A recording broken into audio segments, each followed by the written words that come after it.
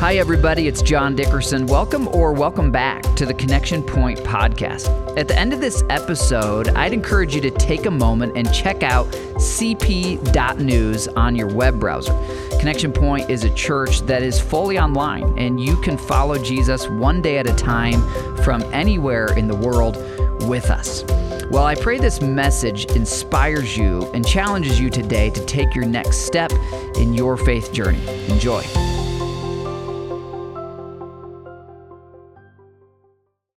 Hey, Connection Point, how are you? You look good. Turn to somebody and say, you look good. I hope that was your spouse. Hey, as John said, I was here 2 years ago, actually, in June, and we love this church. I cannot express that enough. In fact, just a few weeks ago, Sandy and I came over and just worshiped in a service with you, and we left, and we said, God is really up to something big in that church. He really is. And I think sometimes when you attend a church, you take it for granted. You lose sight of just how God really is moving. And I will promise you, I'm in churches all over the country, and I'll promise you, God is doing something very, very special here. And a lot of it is because of the leadership of John and his wife, Mel, that he brought here. And so I so appreciate their friendship and so love them. And love it that he is in the Indy area. I want to jump into this tonight, so let me pray and we'll get started. Father, I just thank you and praise you for your faithfulness. You're an amazing God, and what an incredible opportunity it is, Lord, to be able to come together and to worship you in spirit and in truth. I thank you for this church. I thank you, Lord God, for the way that you're moving in this church in some amazing ways. I thank you for the congregation and for their love for you and commitment to be obedient to you in all that you're calling them to. And I'm thankful for their pastor, John, and for his wife, Mel, and their friendship. And pray, God, you just continue to bless them and use them in ways they never imagined. Thanks, God. And now as we get into this message tonight on this topic of faith, I just pray, Lord, that you would open up our eyes and ears to be able to see and hear exactly how you want to move in our lives individually. Thanks, God. We love you and praise you. We just ask it in the name of Jesus. Amen.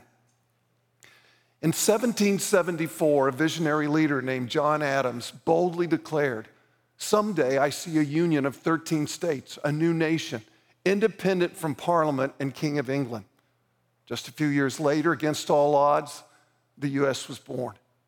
15 years later, an Englishman named William Wilberforce stood before the British Parliament, and he lobbied for the day when slaves would no longer be bought and sold like farm animals. While it took several decades, eventually slave trade officially was abolished across the United Kingdom. In the 1940s, Billy Graham and a few college buddies gathered together, and they dreamed of one day filling stadiums all over the world with people that had come to hear a gospel message. And now here we are years later, and we know that millions of people heard the gospel via television and radio. What's my point? My point is, what did all of these people have in common? Certainly, they had a God-given dream, but they also had the faith to do something about that dream. You know, guys, God often calls us to a task that stretches our faith. Not some of us, but all of us. He calls us to a task that stretches our faith. And we find ourselves very often saying, God, are you sure? Are you sure I'm the guy? Are you sure there's not somebody that could do a better job than me? I know that you've had that happen. I'm sure that every one of these people that I just talked about at one time or another second-guessed themselves as they were trying to move forward with the dream or vision that God had given them. It's called basically a crisis of belief. A crisis of belief, or in other words, a crisis of faith. And it's that moment of truth in your life, that crossroads in your life, where you have to make a decision. Do you believe that God is true to his word or not? And if you do, then you need to do something about it. Listen to me, friends, and I'm going to say this several times tonight, but God will never ask you to do anything that he won't give you the ability or equip you to carry it out. Well, right now, you're in a summer series on a book called Experiencing God. It's a It's an older book, but it's absolutely timeless. I'm a big reader and always have been. And in my personal library, I had over 1,000 books. And if I make a top 10 list, I can tell you this particular book is in that list. It is one of my favorite books of all time. I believe that this book has helped more people understand what it means to live the will of God than any other book that I can think of. And you see, the thing when experiencing God, you're like, well, what does that have to do with the will of God? The idea that Henry Blackaby is basically talking about is that you have to walk the walk. And when you make a decision that you're going to do more than talk the talk, that you're going to walk the walk, and you're out there walking in the Spirit, then you are more likely to be able to hear or see the will of God being lived out in your life. Faith is a big deal, guys. Sometimes I think we underestimate it, and it just seems to be another spiritual term that we use, but faith is a big deal. It's the main ingredient to a healthy relationship with God. In fact, the Bible says what? The Bible says without faith, it's impossible to please God. He doesn't say it's hard. He doesn't say it's difficult. He says without faith, it's impossible to please God. In Matthew chapter 8, it says Jesus was amazed when he saw their expressions of great faith. In Matthew chapter 9, we see two blind men ask Jesus to heal them. Jesus responds, "Do you believe I can do this?" They say that they do, and Jesus touches their eyes, and he says, "Because of your faith, it will happen." In Mark chapter 9, a father, it's in a story that I'm sure you're all very, very familiar with, but in Mark chapter 9, a father brings his son who is demon-possessed to Jesus, and he said, "Please, heal my son if you can." Jesus said, "If I can." Anything is possible if a person believes. And the father makes a statement that I've never forgotten. He says, "I do believe. Help me overcome my unbelief." I do believe. Help me overcome my unbelief.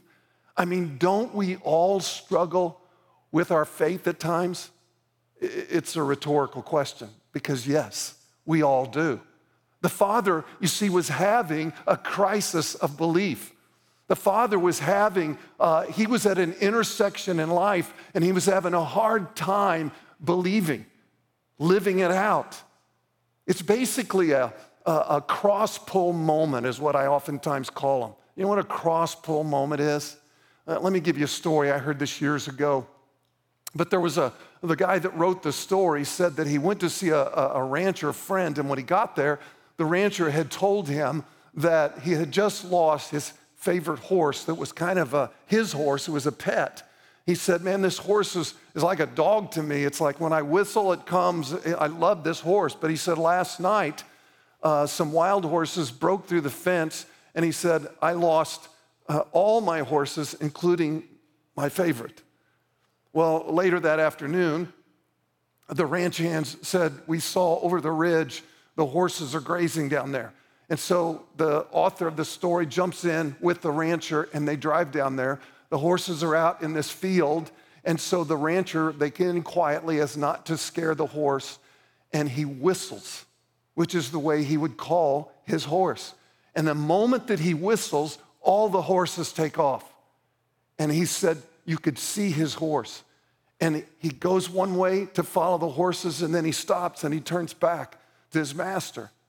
And then he tries to go again and then back. And he said, "I'm watching this scene unfold, and you could feel the tension. You could feel the cross pull that's going on in this horse's life. Do I go with the herd? Do I go with what everybody else is doing? Or do I go with my master?" And he said, that is so much like life. And I agree. That's what I'm talking about when I talk about a crisis of belief. It's that cross pull, it's that tension in your life where you now have to make a decision, do I believe God or not? And if I believe God, then I'm going to respond to what God has told me to do. It often happens when God asks you to step out and trust Him. That's when you feel the tension. Friends, unbelief is not just, hear me on this, unbelief is not just the opposite of faith. but it's also the opposing force of faith. God, I really want to believe you, but I'm struggling here. Like a weed, unbelief tries to choke out the fruit. Okay, so what do we mean when we talk about a crisis of belief? Because when we talk about a crisis, we think about a tragedy, we think about a catastrophic event, but guys, that's not at all what we're talking about. The word crisis comes from a Greek word that literally means decision. So we're talking about a turning point. We're talking about a fork in the road. We're talking about that cross pull where you have to make a decision. Friends, this is where you have to decide whether you believe what you say you believe about God's word. Because the true test of faith is not so much about what you say you believe, but it's how you respond to what God is asking you to do. Friends, listen to me. I think you know this is true, but we're not just talking about a one-time decision. We need to make this decision over and over again and again every single day of our life. In other words, that really is what the Christian life is about. Every single day, you're faced with moments that you have to make a decision whether you really do trust the Word of God or not, whether you really do believe it to be true or not. But again, we have to remember is that God will never ask us to do anything that He won't give us the ability to carry it out. Listen, I feel like I have a strong faith. In fact, I'm sure you've heard spiritual gifts talked about, and every one of us in this room, all the gifts are available to all of us, but every one of us in this room have certain gifts that we're stronger. God seems to use us more in those areas. And one of my spiritual gifts would be that of faith. And yet, like everyone, there are so many times in my week, there are so many times in my life that I struggle to trust God in some specific area.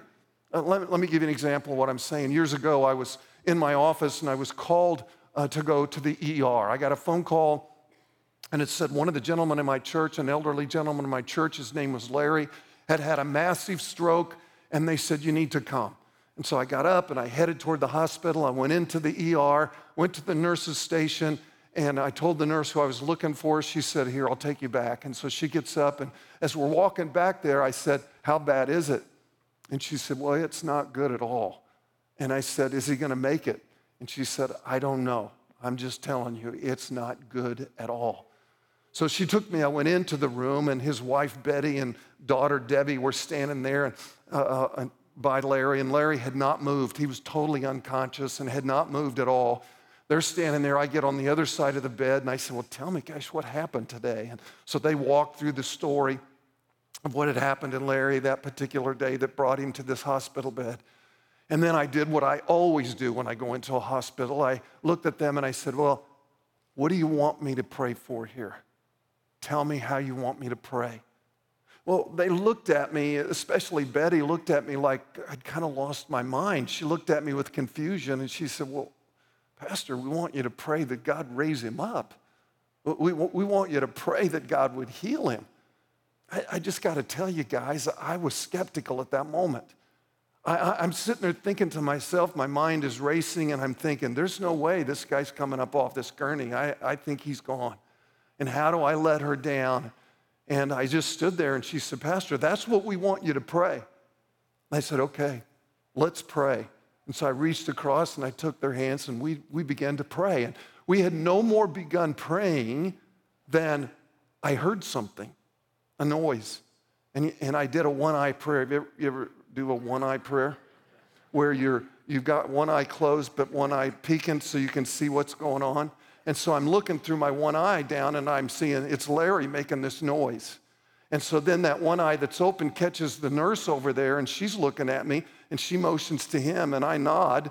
And so the next thing I knew, we're being pushed out of the way. Betty and her daughter being pushed out of the way. The doctors rushed in, the nurses rushed in, because all of a sudden, Larry's conscious, and he's moving around. He's flaying around. Well, the next morning, he was sent home with nothing wrong. They could find no further problems. Certainly, listen to me, guys, certainly not because of my faith. Because at that very moment, I was having my own crisis of belief. But this man's wife trusted God. I'm sure she was struggling in her own dungeon of doubt, but she had the faith to believe that we still serve a miracle-working God. But here's the point, the reason I told you this story, here's the point that I want you to see.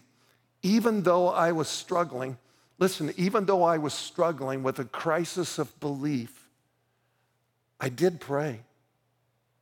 Even though I was struggling with my own dungeon of doubt, I did pray. So you see, at that very moment, I can totally relate to that father who cried out, I do believe, help my unbelief. And yet in the middle of my crisis of belief, I made a decision. That's what I said the word crisis means. It's to make a decision. I chose to respond in faith. You see, guys, your response, please hear me on this because it could really change your spiritual journey. Your response is key to your faith. And prayer, listen, prayer in itself is demonstration of faith. Because what do? When we pray, what happens when we pray? The first thing we do is we have to refocus our attention back on God. So it gets our attention back on God, and we're praying. So it's a very act of faith in itself. And we're praying and asking God to step in. We're asking Him for a miracle. We're asking Him to step into our situation. I've heard it said before that prayer is as natural an expression of faith as breathing is to life. Well, I didn't have very much faith at that moment when I prayed for that man to be healed. I did have enough faith to go to God in prayer. And Jesus said what? Jesus said, even if you had the faith as small as a mustard seed, you could say to that mountain, move from here to there, and it would be moved. I don't know if you've ever seen a mustard seed. When I went to Israel, I wish I'd have brought the photograph, but I put mustard seeds in my hand, and there were hundreds and hundreds of them, and it just barely filled my hand. They're the smallest seed known to man. So Jesus was obviously trying to make a point. Even if you have the faith, as small as a mustard seed, you could say to that mountain, move from here to there, and it'll move. Now, I know that there's still some of you in the room that would argue with me, and you'd say, Steve, it's not that I have a small amount of faith. I just don't have any faith. I don't have any faith. And guys, if you're a born-again believer, if you've invited Jesus Christ to come into your life as Savior and Lord, that statement is absolutely not true. Because Jesus told us in John chapter 6 that faith is a gift from God.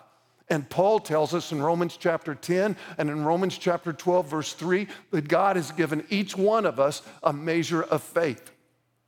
So what's my point? My point is, faith is a gift from God. It's not of your own doing. Faith is a gift from God. But then you and I have to make that decision, that crisis, that decision that we're going to act on whatever amount of faith that we have. No matter how small it might be, are you going to respond to it? Now, certainly I want my faith to grow, but in order for that to happen, I've got to keep using it. So in other words, when God asks me to do something and I come to that crisis of belief, I have to keep making the decision, I'm going to respond, I'm going to act on it. And the more I do that, just like working your muscle begins to grow. In the same way, the more you respond in a positive way, your faith begins to grow as well. Faith is a verb. It's action, it's doing, it's trusting. I once heard someone say that, if you took a picture of faith, it would just be a blur.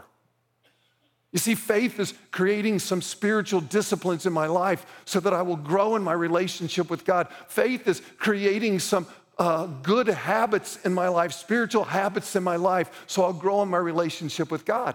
The Bible actually defines for us faith. In Hebrews chapter 11, verse 1, it says, now faith is confidence in what we hope for and assurance about what we do not see. So faith is trusting God with the things that I don't see, trusting God with the things I don't understand. It's trusting God with the impossible.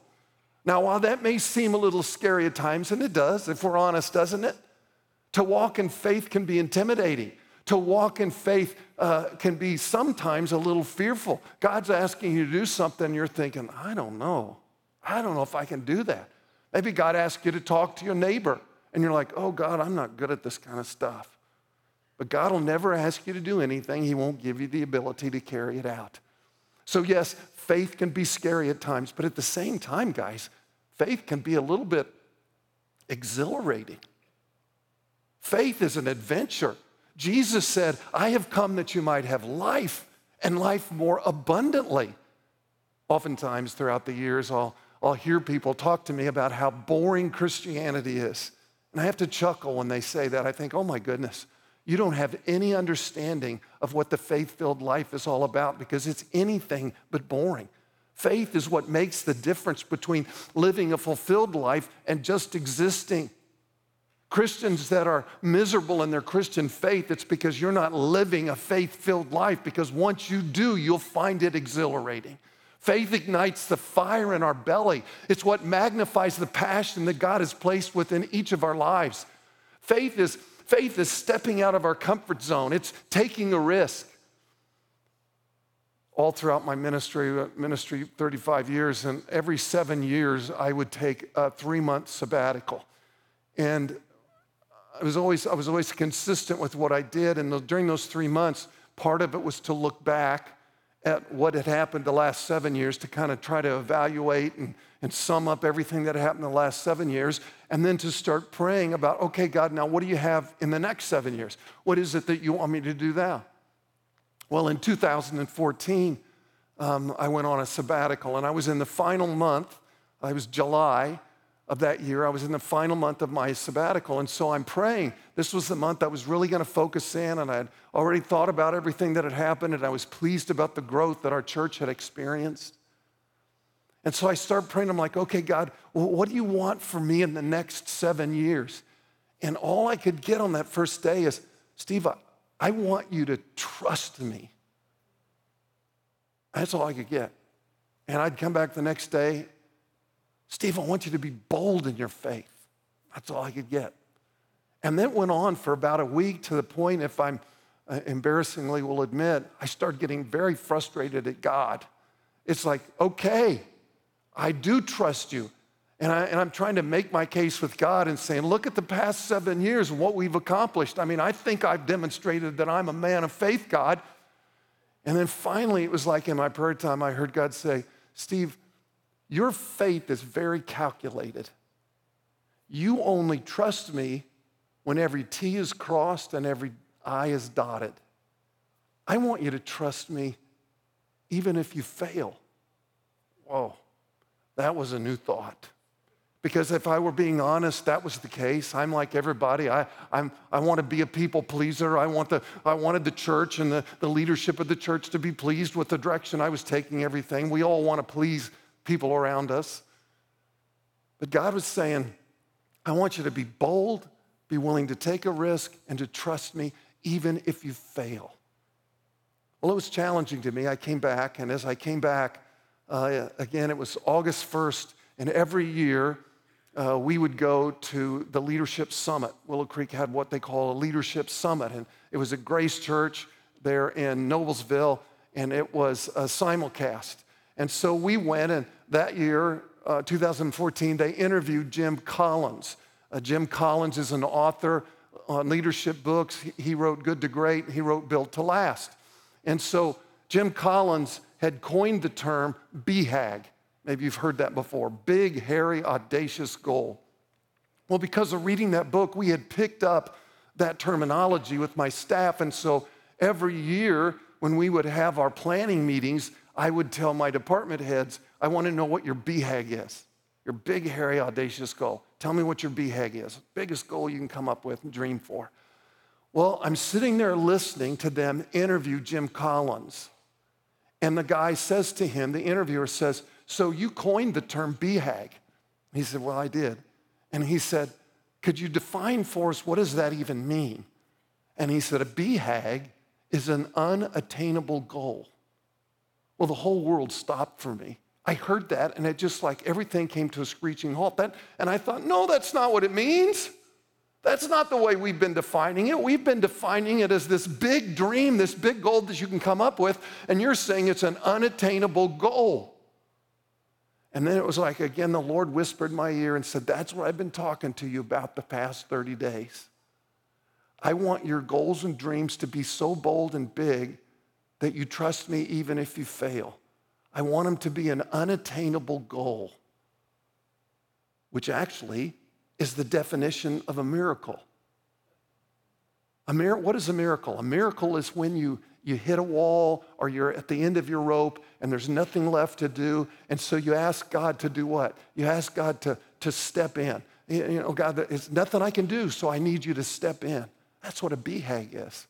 A BHAG is a goal so big that the only way this is going to happen is if God steps in and performs some kind of a miracle. It's a God-given dream or goal. The only way we're ever going to pull it off is if God is in it. So for the last several years, again, it's been a part of the language that I used when I was at Northview. And let me just say this to you guys. I do lunch with your pastor frequently, and I've heard him talk about his dreams, and I've heard him talk about his goals. And those goals and dreams are so big, only God. Those dreams and goals are so big, they're unattainable goals. The only way they're going to happen is if God steps in. You see, John's dreams are full of faith. And when I sit and listen to him, I love to hear from him, because when I sit and listen to him, they inspire me. They encourage me to want to do ministry even more. Guys, big dreams create excitement in a church. Big dreams create excitement in individuals spiritually, and they help our faith to grow. And faith in itself is contagious. I cannot overemphasize the importance of this in our life. Faith is contagious. So church, as you begin to grow in your faith and you begin to make a determination that you're going to respond to the faith that God has given you, then as you start inviting your friends to come to the church, they experience your faith-filled life, and it is contagious. They want more of it. So when a pastor like yours is bold enough to dream big dreams and trust God, the congregation then catches that spirit of faith, and it inspires them to put their trust in Him. And that's why it's so important for a pastor to frequently stand in front of his congregation and share his God-given dreams, to share his God-given vision. Because everything in our culture today, everything in our world today tells us to play it safe. We avoid risk at all cost. We stay as far away from danger as we possibly can. We put warning labels on everything today. We get out of the pool when it begins to thunder. We avoid dark alleys at night, and we never ever pull the tag off our mattresses. But seriously, you will never accomplish anything great for God unless you're willing to trust Him, unless you're willing to respond to that faith that He's given you. We have to be willing to color outside the lines. We have to be willing to take some risk when it comes to our faith. Friends, listen to me. The Christian life was meant to be enjoyed. The Christian life was meant to be a blessing, a blast, not just endured. Paul tries to tell us that in 1 Timothy chapter 6, where he says, teach those who are rich in this world not to be proud and not to trust in their money, which is so unreliable. Their trust should be in God. Listen to this. Their trust should be in God, who richly gives us all we need for our enjoyment. Faith perseveres while the world tells you to give up. Ever feel overwhelmed by life? I know it's a silly question. Every one of us have those times where we feel overwhelmed by life. Maybe you're struggling with a health problem that just won't go away. Maybe you hate your job, or your marriage is in trouble, or you're at odds with your kids. Sometimes we go through struggles in life, and it feels like it might just be a whole lot easier if we quit. It might just be a whole lot easier if we give up. And of course, there's no shortage of opinions out there, is there? Everybody has an opinion what you're supposed to do. Why do you put yourself through this? Why don't you just get a divorce? If you don't like that job, why don't you just quit your job? Hey, I don't know, this is just me, but I wouldn't take those treatments if I were you. Listen to me, guys.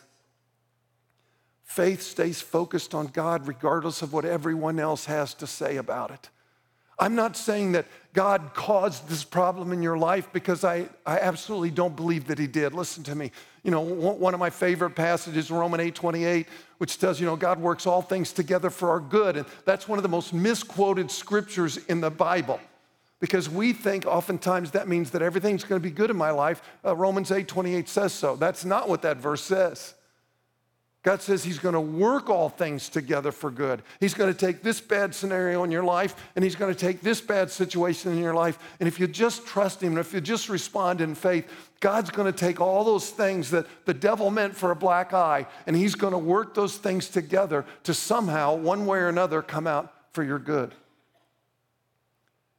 Guys, there's so much that we can learn from the trials of our life. There's so many different ways that we can grow from the trials of our life. Every storm is a school, every trial is a teacher, every experience is an education. But all too often, if we're honest, we're kind of slow learners. And I think that's what James is trying to explain to us in chapter 1 of his great book when he said, "Consider it joy, my brothers, when you go through trials, because you know the testing of your faith produces perseverance." So if you want a stronger faith, then you've got to draw a line in the sand to determine you're never going to give up. You got to draw a line and determine you're going to finish the course no matter what. Some of the last words that Paul ever wrote, he was martyred for his faith, he was beheaded, and some of the last words that Paul wrote are at the end of his life at 2 Timothy chapter 4, verse 6, and he says, "For I'm already being poured out like a drink offering, and the time for my departure is near." Paul knew he was at the end of his life. He knew it was coming. And then verse 7, it says, "I have fought the good fight, I have finished the race, and I have kept the faith." I have fought the good fight. He responded in faith. I have finished the race. I never quit, and I have kept the faith. Why is that so important? Because again, faith is the key to our relationship with God. Paul went through all kinds of difficulties, didn't he? I mean, come on, he was shipwrecked, he was beaten, he was left for dead, he was snake bitten, on and on it goes. But he finished the race and he kept his faith. Friends, God has a purpose and a plan for every one of you. God has a purpose. Sometimes we think, well, I know he does for the pastor, I know he does maybe for the elders, but I don't know if he does for me.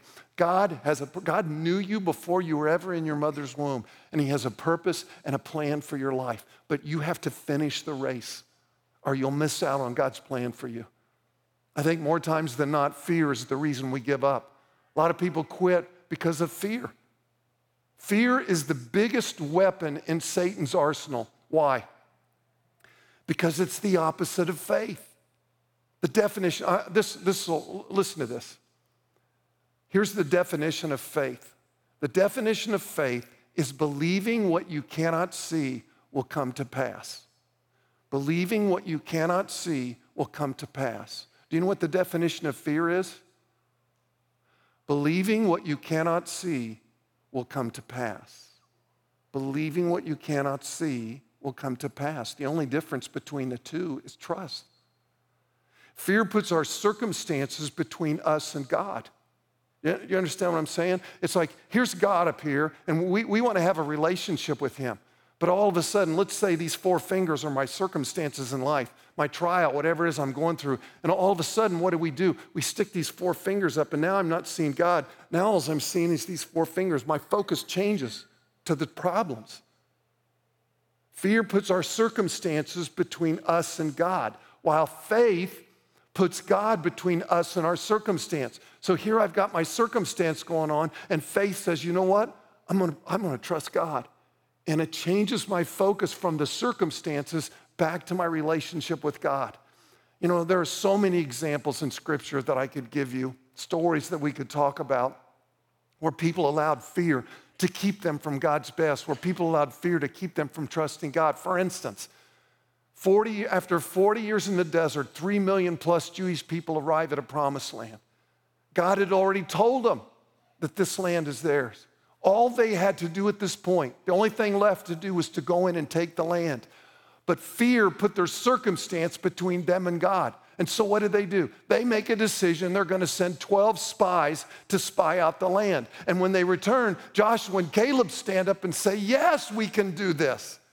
Yes, we can do it. God told us the land was ours. There's no question we can go in and take the land. But the other 10 spies, they were scared. They were fearful. They said, no, it's safer to stay right here. There are giants in the land. They make us feel like little grasshoppers. We feel like little insects, and they may kill us. So they allow fear and unbelief to keep them from going in and taking what God has already stated was theirs. Or what about when Peter stepped out of the safety of his boat to walk on water? I can almost hear the disciples trying to hold him back. Peter, what are you doing? Would you please sit down? You're rocking the boat. But Peter was so focused on God, he was unaware of the storm at that moment. At that moment, the circumstances around him was out of his thought life. The only thing he could see is Jesus. And he did what no man had ever done. He stepped out of that boat. Yes, it's storming, but even if it wasn't, he stepped out of that boat and he walked on water. And as long as he stayed focused on Jesus, he is water walking. And then what happens?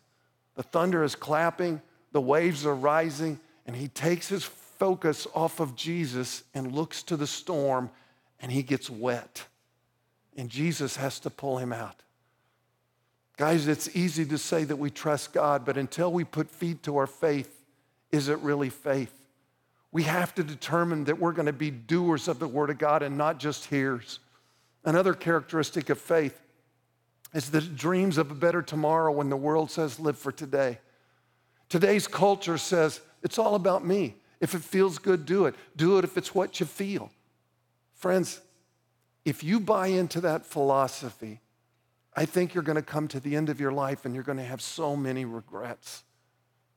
Faith recognizes that God put us on this earth to make a contribution. Faith recognizes that God put us on this earth because he wants us to do something significant. You know, there's a whole lot of best-selling books out there today that offer advice on how to get the most out of life. And they want to tell you, this is the purpose of life. This is what life's all about. And I would just tell you, they're all false. This life that we're living is not about you. This life that we're living is not about you. It is all about him. You have to settle that, first of all, before you're ever going to understand anything else we're talking about. But life is not about you. It's all about him. And God wants to be in relationship with you. Paul tells us in Ephesians that God created us for good works. Paul tells us God created us to reach others who are far from God. And then, friends, ask yourself, who are you in life? Are you a fire lighter or are you a firefighter? You say, well, I don't know. I don't even understand what that means. A fire lighter is the type of person that they see a spark in somebody and they want to fan the flame. They want to ignite the spark. They want to encourage them and inspire them to be all that God wants you to be your very best for the kingdom of God. That's a fire lighter. A firefighter is the person that's always dousing someone's flame. So you get this person and they start getting excited about God and you come along and you want to douse their flame and say, well, you're being crazy. Sit down, Peter. You're rocking the boat. Those are firefighters. Guys, I can't say this enough. If you're going to live a life of faith, if you're going to live a life that never settles, if you're going to live a life without regrets, then hear me, please, refuse to sit on the sidelines. Make up your mind that no matter how hard it is, no matter how busy you are, no matter how long it takes you, you're going to move past your apathy. You're going to move past your fear and decide you're going to start walking in a life of faith. Guys, nobody can do this for you. So stop waiting. Please hear me on this. Hear my heart. Stop waiting for your pastor to call you off the bench. Stop waiting for your pastors to put you in the game. You have to decide. You have to be the one that says, you know what? I'm all in. No matter what, I'm all in. I don't know how gifted I am. I don't know what I really offer for the kingdom, but whatever it is, it doesn't matter. I'm giving my all. I'm not telling you it's going to be easy. There's going to be difficult times. I mean, Jesus warned us that there would be difficult times. But I'm just saying that God has a plan for your life, and the only way to see that plan fulfilled is by intentionally stepping out of your comfort zone and living a life of faith. So what's God asking you to do? Nobody can answer that for you. Your spouse can't answer it. Your kids can't answer it. Your parents can't answer it. What is God asking you to do? I promise He wants you to trust Him. So let me just say it one more time. God will never ask you to do anything that He won't give you the ability to carry it out. So if you're not living a life of faith, friends, if you're not living a life of faith, you're missing out on God's best for your life. Does God still love you? Absolutely. Does God still forgive you? Absolutely. I'm just saying you're robbing yourself of the purposes and plans that God has for you. You're missing out on the adventure of a lifetime. And then let me say this before I close. People in this community are watching this church because they want to see if you really do believe what you say you believe. They want to see if you really do believe what you teach. And I already said it to you, but I think that's why you're so fortunate to have a pastor who dares to dream big dreams for God. So what I'm telling you, don't take this offensively. If you're not involved, then that is indeed a crisis of belief. Because what we say a crisis was, a crisis is a decision point. A crisis is a cross pull in life. So if you're not involved using the gifts and talents that God has given you, then you are at a point of a crisis of belief. You're at a decision point where you have to decide, am I going to step out now? Am I going to utilize the faith God has given me? Am I going to trust Him? So I encourage you. I encourage you to get off the sidelines and make up your mind that you're going to get in the game. Don't allow a crisis of belief to keep you from an adventure of a lifetime. Can I just ask you to bow your heads with me, please? Every head bowed, every eye closed for just a moment. With every head bowed, how many of you would say, okay, Steve, I hear you. I'm at a crossroads. And I feel that tug. I feel that tension, that cross pull in my life. Would you pray for me that I'll walk in faith? If that's you, just raise your hand and put it back down. If that's you, just raise it up and put it back down. Yes, all over the room. Father, I thank you and I praise you for the boldness of those that stuck their hand in the air. I thank you, Lord, for their awareness, their self-awareness to recognize where they are in their spiritual walk, where they are in their journey. So God, I just ask you, forgive us for our unbelief. Forgive us for our apathy at times. But help us, oh God, to have the courage to act upon the faith that you've given us. No matter how small our faith may seem to us, I pray, dear God, give us the courage and the boldness to act upon the faith that you've given us. So I pray that for every person that raised their hands. Thank you, God. Thank you for your love. Thank you for your patience. We ask it all now in the name of Jesus. Amen. Thank you, Connection Point. I love you.